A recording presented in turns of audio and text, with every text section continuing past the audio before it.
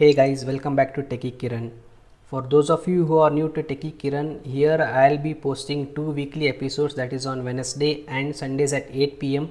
And my episodes are basically on tech, be it a new product that is launched in the market, be it any app that I come across, be it tips and tricks or any new feature that I feel that I should share with you. So friends, due to this pandemic, we all have been working from home and most of us are still using Google Meet for those frequent team meetings or client meetings. And the problem with this is that because we are working from home, most of the time when you enter the meeting room you feel that the video lighting condition is not that great or the quality of audio from your mic is not that great. To overcome all these things, Google has launched a new feature called Google Green Room. So in today's episode, I'll be talking about Google's Green Room and how it is beneficial for you. So friends, the Google Green Room is a beautiful feature wherein you will get a live preview of how you look and sound in a meeting room before you enter the Google Meet.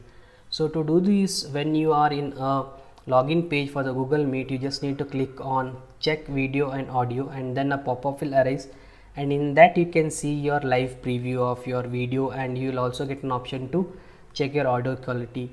So if you want to change your audio settings or if you want to change your camera settings, you can just do it from this window and then click on next. Once you click on next, it will create a 6 seconds video wherein this will be very bright video. It will be shared only with you, and Google also does not save this video. And once you are done with the video and if you are satisfied that the lighting is enough and the audio quality is good enough, you can click on done and just give a green check mark which says that you are ready to go and attend the meeting. So that's it from today's episode, my dear friends. If you like it, do share it with your friends, families and colleagues as well, and don't forget to hit that like button as well. If you have any suggestions or if you have any queries, do leave them in the comment box below and I'll be really happy to answer them.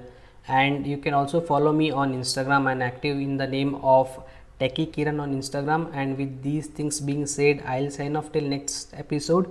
Till then, take care.